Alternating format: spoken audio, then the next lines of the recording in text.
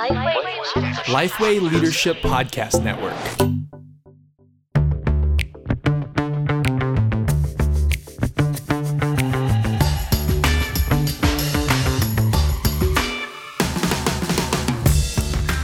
Well, hello, I'm Madeline Galea. Welcome to The One Thing, a podcast designed to give you one solid, practical tip for gospel-centered ministry each week.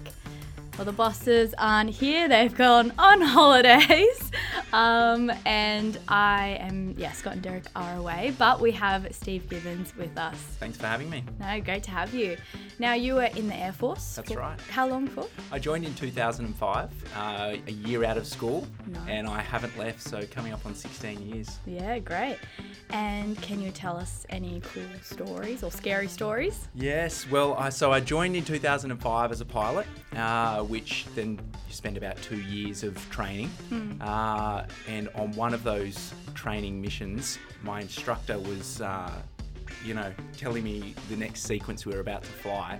And kind of out of the corner of our eye, it was almost like a bird flying towards us, but it moved so quickly, an aeroplane went flying straight through our level of airspace. And I was my third flight on pilot's course. And so I had no idea really what had happened, but my instructor probably knew the severity of what had just happened a lot more than I. And so he actually lost it a little bit. And he was very stressed about how he knew that we almost died. And he took us home straight away, and I'm sure his heart rate was up. But I was just along for the ride at that point. And then later on found out there was some students who were on the course ahead of us, and they were doing some advanced aerobatics, and they had kind of pulled up for one of their manoeuvres and hadn't cleared their airspace and seen us before entering their aerobatic manoeuvre, and so went flying straight past us, probably about 20 metres or so past us. Well, great to have you with us. The One Thing is brought to you thanks to Geneva Push, the Australian Church Planting Network. Over the past 10 years, we've helped plant 100 churches in Australia, and we're aiming for 200 more by 2030. But for now, you've pressed play on another episode of The One Thing, Anzac Day. So, in the Geneva Push network, many churches are in areas with strong migrant populations. So I guess the question is, how would that affect the way the church relates to Anzac Day? Yeah, that's a good question. I suppose considering that lots of people in our churches have come from countries where there has been conflict, and Australians and New Zealanders and other allies they've been opposed in those conflicts. At first glance, you might feel like it would be a strange thing to then ask people from those countries to participate in a commemoration of the wars where they were the enemy. On the other side, yeah.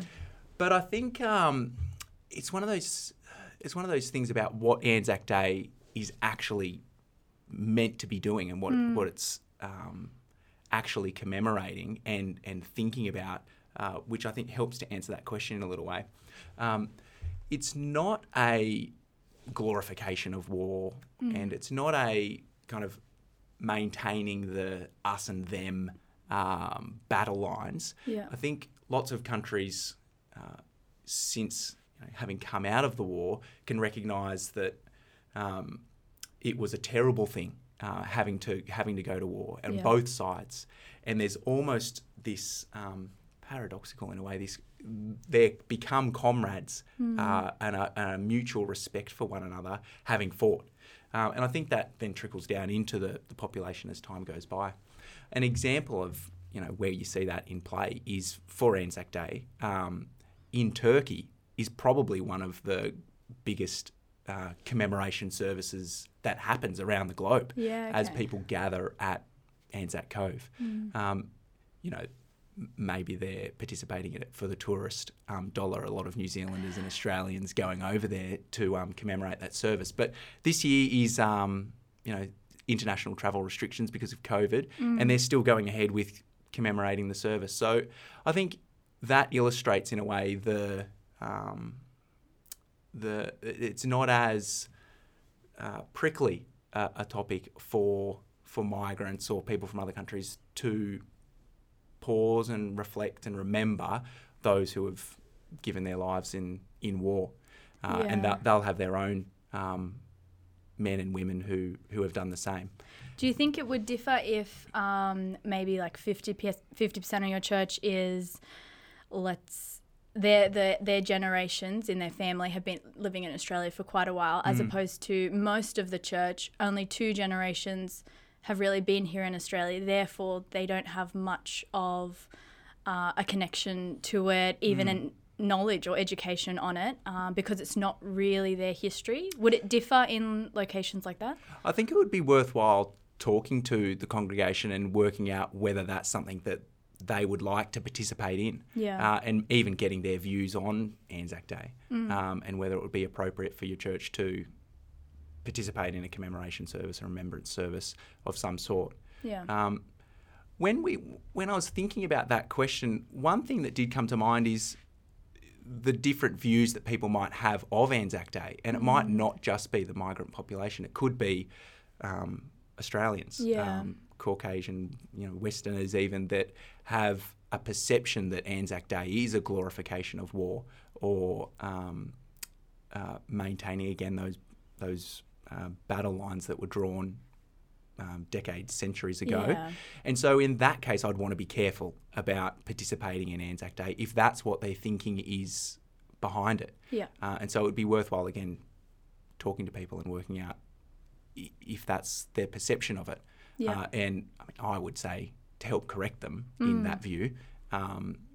But it'd be worth a conversation. So let's go down the line of, we do commemorate, in certain churches we will commemorate Anzac Day and what that could look like. And you've preached at Anzac Day last year at Vine Church. That's right. Yeah. It was a good sermon. I had a listen during COVID. It was good. So what kind of passages would you recommend if someone wanted to do that, and even big ideas as well? Yeah. Well, there's certainly lots of themes that cross over between sacrifice of men and women at war and even just in wartime that carry across to the gospel.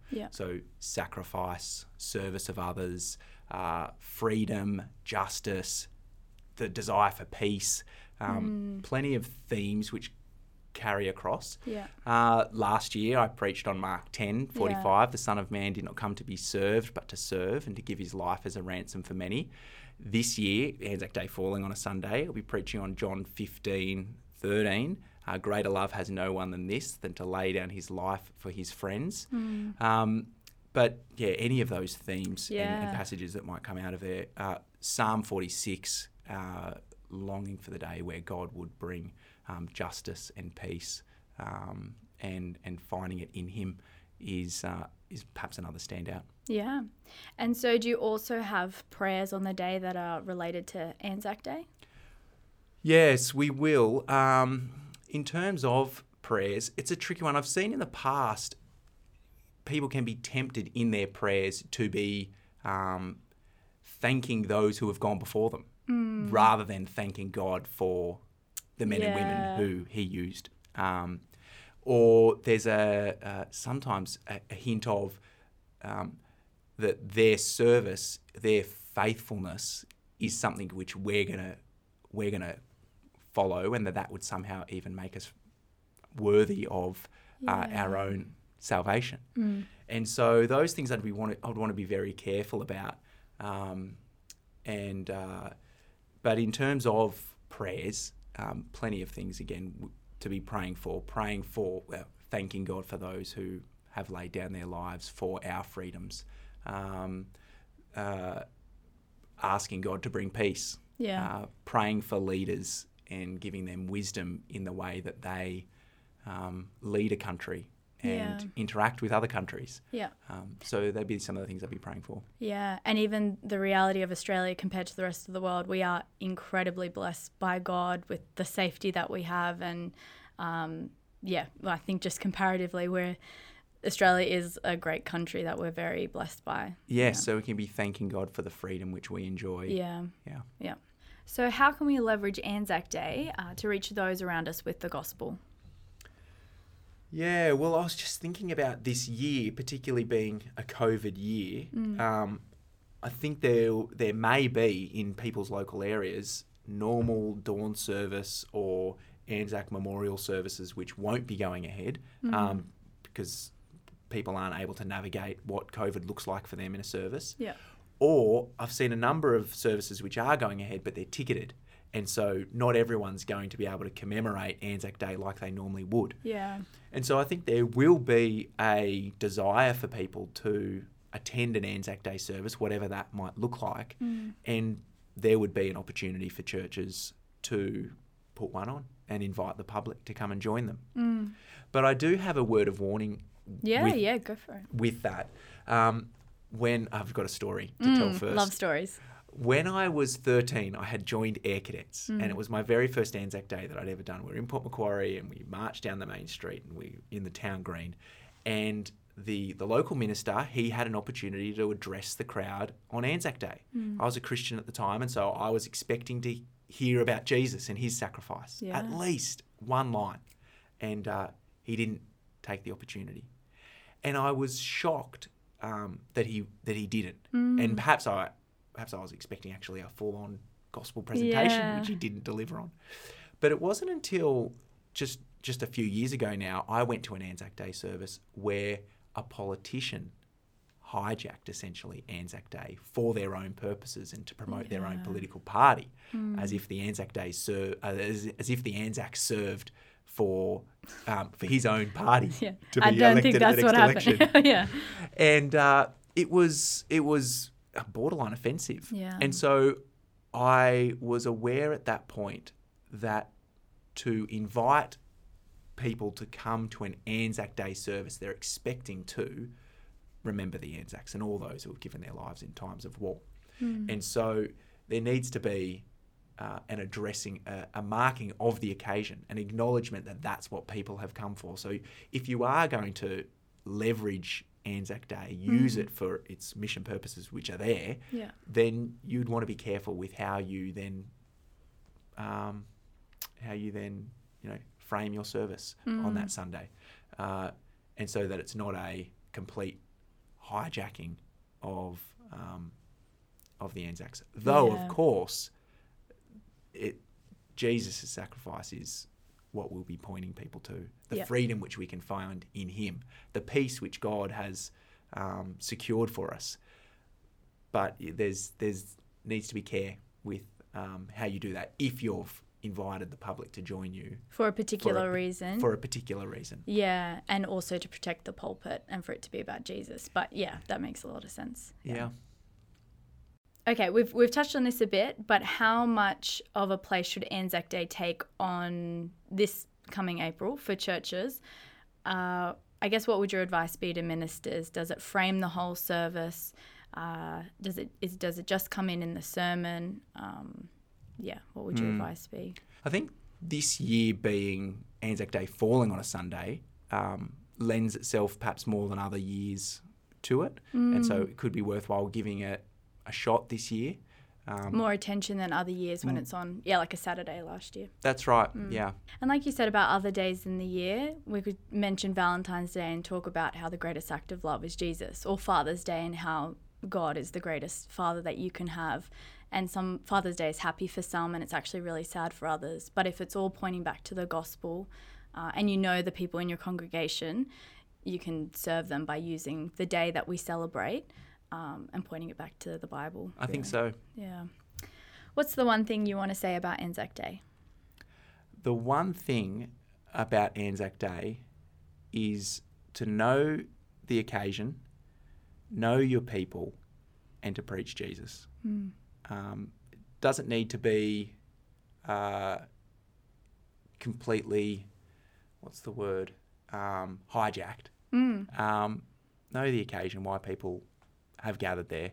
Know your people, whether they'd be expecting to, wanting to commemorate, remember, preach Jesus. Yeah. The connections between Anzac Day and the gospel are rich. Great. Well, in the toolbox today, we have, Steve, your sermon that you did last year at Vine Church, which we'll have in the show notes. We also have 2 articles from the Gospel Coalition. One is Why is Anzac Day so popular in our secular age by Steve McAlpine. The other is Anzac Day and the Search for Identity by Stephanie Judd. Well, thanks so much for coming in and joining us today, Steve. Thanks for having me. Come to the Reach Australia conference. It's held in 9 state-based hubs from 1 to 8 p.m. on the 18th and 19th of May. We'll have meals together, we'll sing together in each location, and we're currently working out what is going to be in your goodie bag. So I highly recommend registering, and you can do that at reachaustralia.com.au to get your tickets. I'm Madeline Galea. I'm going on holidays next week, so chat soon.